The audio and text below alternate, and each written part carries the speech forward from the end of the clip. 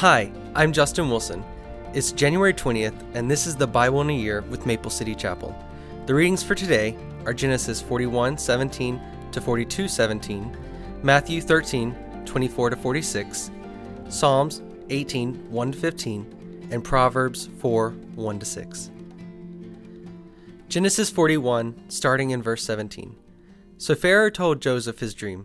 In my dream, he said, I was standing on the bank of the Nile River, and I saw 7 fat, healthy cows come up out of the river and begin grazing in the marsh grass. But then I saw 7 sick-looking cows, scrawny and thin, come up after them. I've never seen such sorry-looking animals in all the land of Egypt. These thin, scrawny cows ate the 7 fat cows. But afterward you wouldn't have known it, for they were still as thin and scrawny as before. Then I woke up. In my dream I also saw 7 heads of grain, full and beautiful, growing on a single stalk. Then 7 more heads of grain appeared, but these were blighted, shriveled, and withered by the east wind. And the shriveled head swallowed the 7 healthy heads. I told these dreams to the magicians, but no one could tell me what they mean. Joseph responded, Both of Pharaoh's dreams mean the same thing. God is telling Pharaoh in advance what he is about to do. The 7 healthy cows and the 7 healthy heads of grain both represent 7 years of prosperity. The 7 thin, scrawny cows that came up later and the 7 thin heads of grain, withered by the east wind, represent 7 years of famine. This will happen just as I have described it, for God has revealed to Pharaoh in advance what he is about to do. The next 7 years will be a period of great prosperity throughout the land of Egypt. But afterward there will be 7 years of famine, so great that all the prosperity will be forgotten in Egypt. Famine will destroy the land. This famine will be so severe that even the memory of the good years will be erased. As for having 2 similar dreams, it means that these events have been decreed by God, and he will soon make them happen. Therefore, Pharaoh should find an intelligent and wise man to put him in charge of the entire land of Egypt. Then Pharaoh should appoint supervisors over the land and let them collect 1/5 of all the crops during the 7 good years. Have them gather all the food produced in the good years that are just ahead and bring it to Pharaoh's storehouses. Store it away and guard it so there will be food in the cities. That way there will be enough to eat when the 7 years of famine come to the land of Egypt. Otherwise, this famine will destroy the land.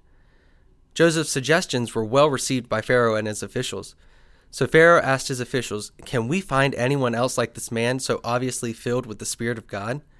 Then Pharaoh said to Joseph, Since God has revealed the meaning of the dreams to you, clearly no one else is as intelligent or wise as you are. You will be in charge of my court, and all my people will take orders from you. Only I, sitting on my throne, will have a rank higher than yours. Pharaoh said to Joseph, I hereby put you in charge of the entire land of Egypt. Then Pharaoh removed his signet ring from his hand and placed it on Joseph's finger. He dressed him in fine linen clothing and hung a gold chain around his neck.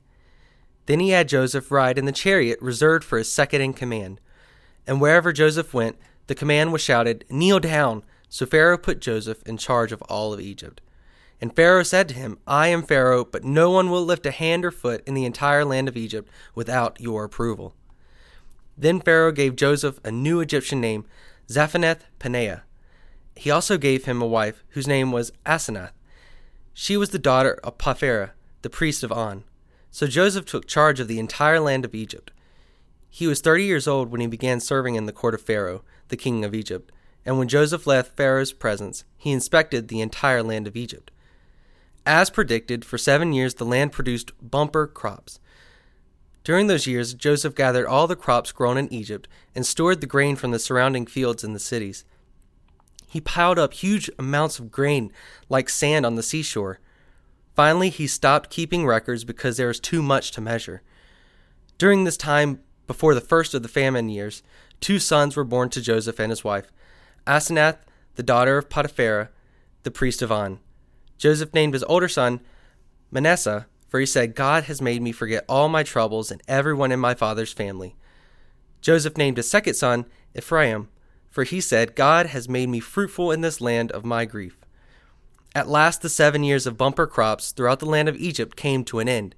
Then 7 years of famine began, just as Joseph had predicted. The famine also struck all of the surrounding countries, but throughout Egypt there was plenty of food. Eventually, however, the famine spread throughout the land of Egypt as well. And when the people cried out to Pharaoh for food, he told them, "Go to Joseph and do whatever he tells you." So in the severe famine everywhere, Joseph opened up the storehouses and distributed grain to the Egyptians, for the famine was severe throughout the land of Egypt. And people from all around came to Egypt to buy grain from Joseph because the famine was so severe throughout the world. Genesis 42. When Jacob heard that grain was available in Egypt, he said to his sons, "Why are you standing around looking at one another? I have heard there is grain in Egypt. Go down there and buy enough grain to keep us alive. Otherwise, we'll die." So Joseph's 10 older brothers went down to Egypt to buy grain. But Jacob wouldn't let Joseph's younger brother Benjamin go with them, for fear some harm might come to him. So Jacob's son arrived in Egypt, along with others, to buy food, for the famine was in Canaan as well. Since Joseph was governor of all of Egypt, and in charge of selling grain to all the people, it was to him that his brothers came. And when they arrived, they bowed before him with their faces to the ground. Joseph recognized his brothers instantly, but he pretended to be a stranger and spoke harshly to them. "Where are you from?" he demanded. "From the land of Canaan," they replied. "We have come to buy food." Although Joseph recognized his brothers, they didn't recognize him, and he remembered the dreams he had about them many years before. He said to them, "You are spies! You have come to see how vulnerable our land has become." "No, my lord," they exclaimed. "Your servants have simply come to buy food. We are all brothers, members of the same family. We are honest men, sir. We are not spies." "Yes, you are," Joseph insisted. "You have come to see how vulnerable our land has become." "Sir," they said, "there are actually 12 of us. We, your servants, are all brothers, sons of a man living in the land of Canaan. Our youngest brother is back there with our father right now, and one of our brothers is no longer with us." But Joseph insisted, "As I said, you are spies. This is how I will test your story. I swear by the life of Pharaoh that you will never leave Egypt unless your youngest brother comes here. One of you must go and get your brother. I'll keep the rest of you here in prison. Then we'll find out whether or not your story is true. By the life of Pharaoh, if it turns out that you don't have a younger brother, then I'll know you are spies." So Joseph put them all in prison for 3 days. Matthew 13, starting in verse 24. Here's another story Jesus told. The kingdom of heaven is like a farmer who planted good seed in his field.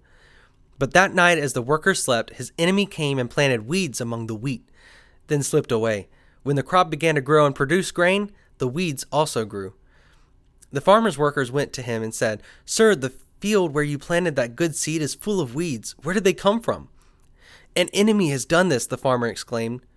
"Should we pull out all the weeds?" they asked. "No," he replied. "You will uproot the weed if you do. Let both grow together until the harvest. Then I will tell the harvesters to sort out the weeds, tie them into bundles, and burn them, and to put the wheat in the barn." Here's another illustration, Jesus said. The kingdom of heaven is like a mustard seed planted in a field. It is the smallest of all seeds, but it becomes the largest of garden plants. It grows into a tree. The birds come and make nest in its branches. Jesus also used this illustration. The kingdom of heaven is like the yeast a woman used in making bread.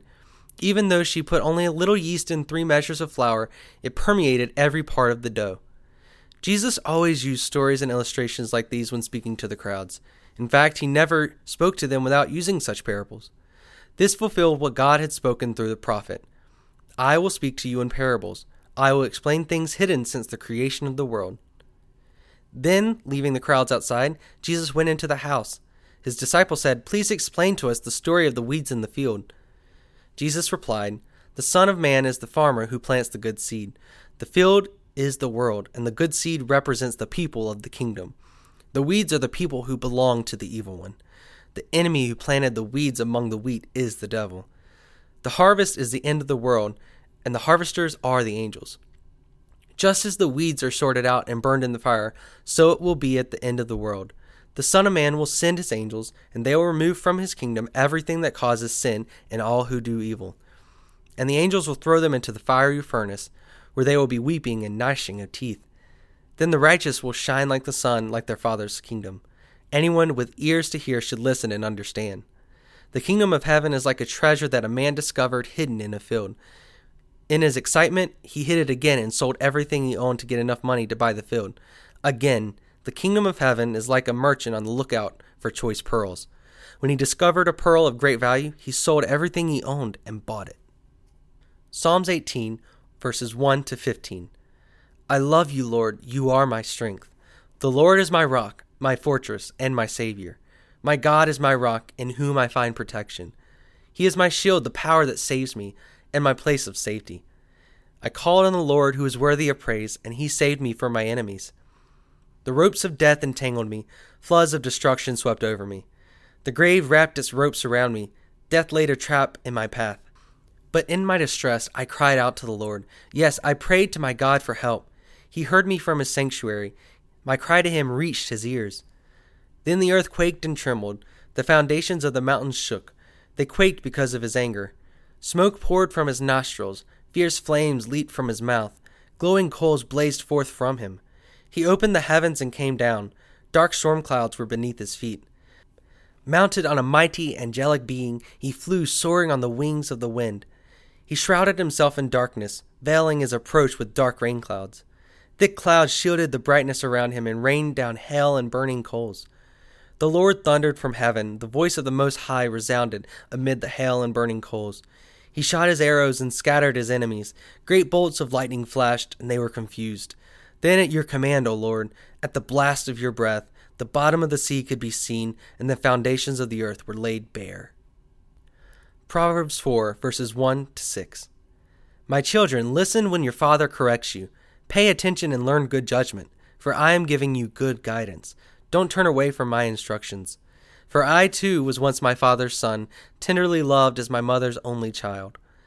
My father taught me, take my words to heart, follow my commands, and you will live. Get wisdom, develop good judgment. Don't forget my words or turn away from them. Don't turn your back on wisdom, for she will protect you. Love her, and she will guard you.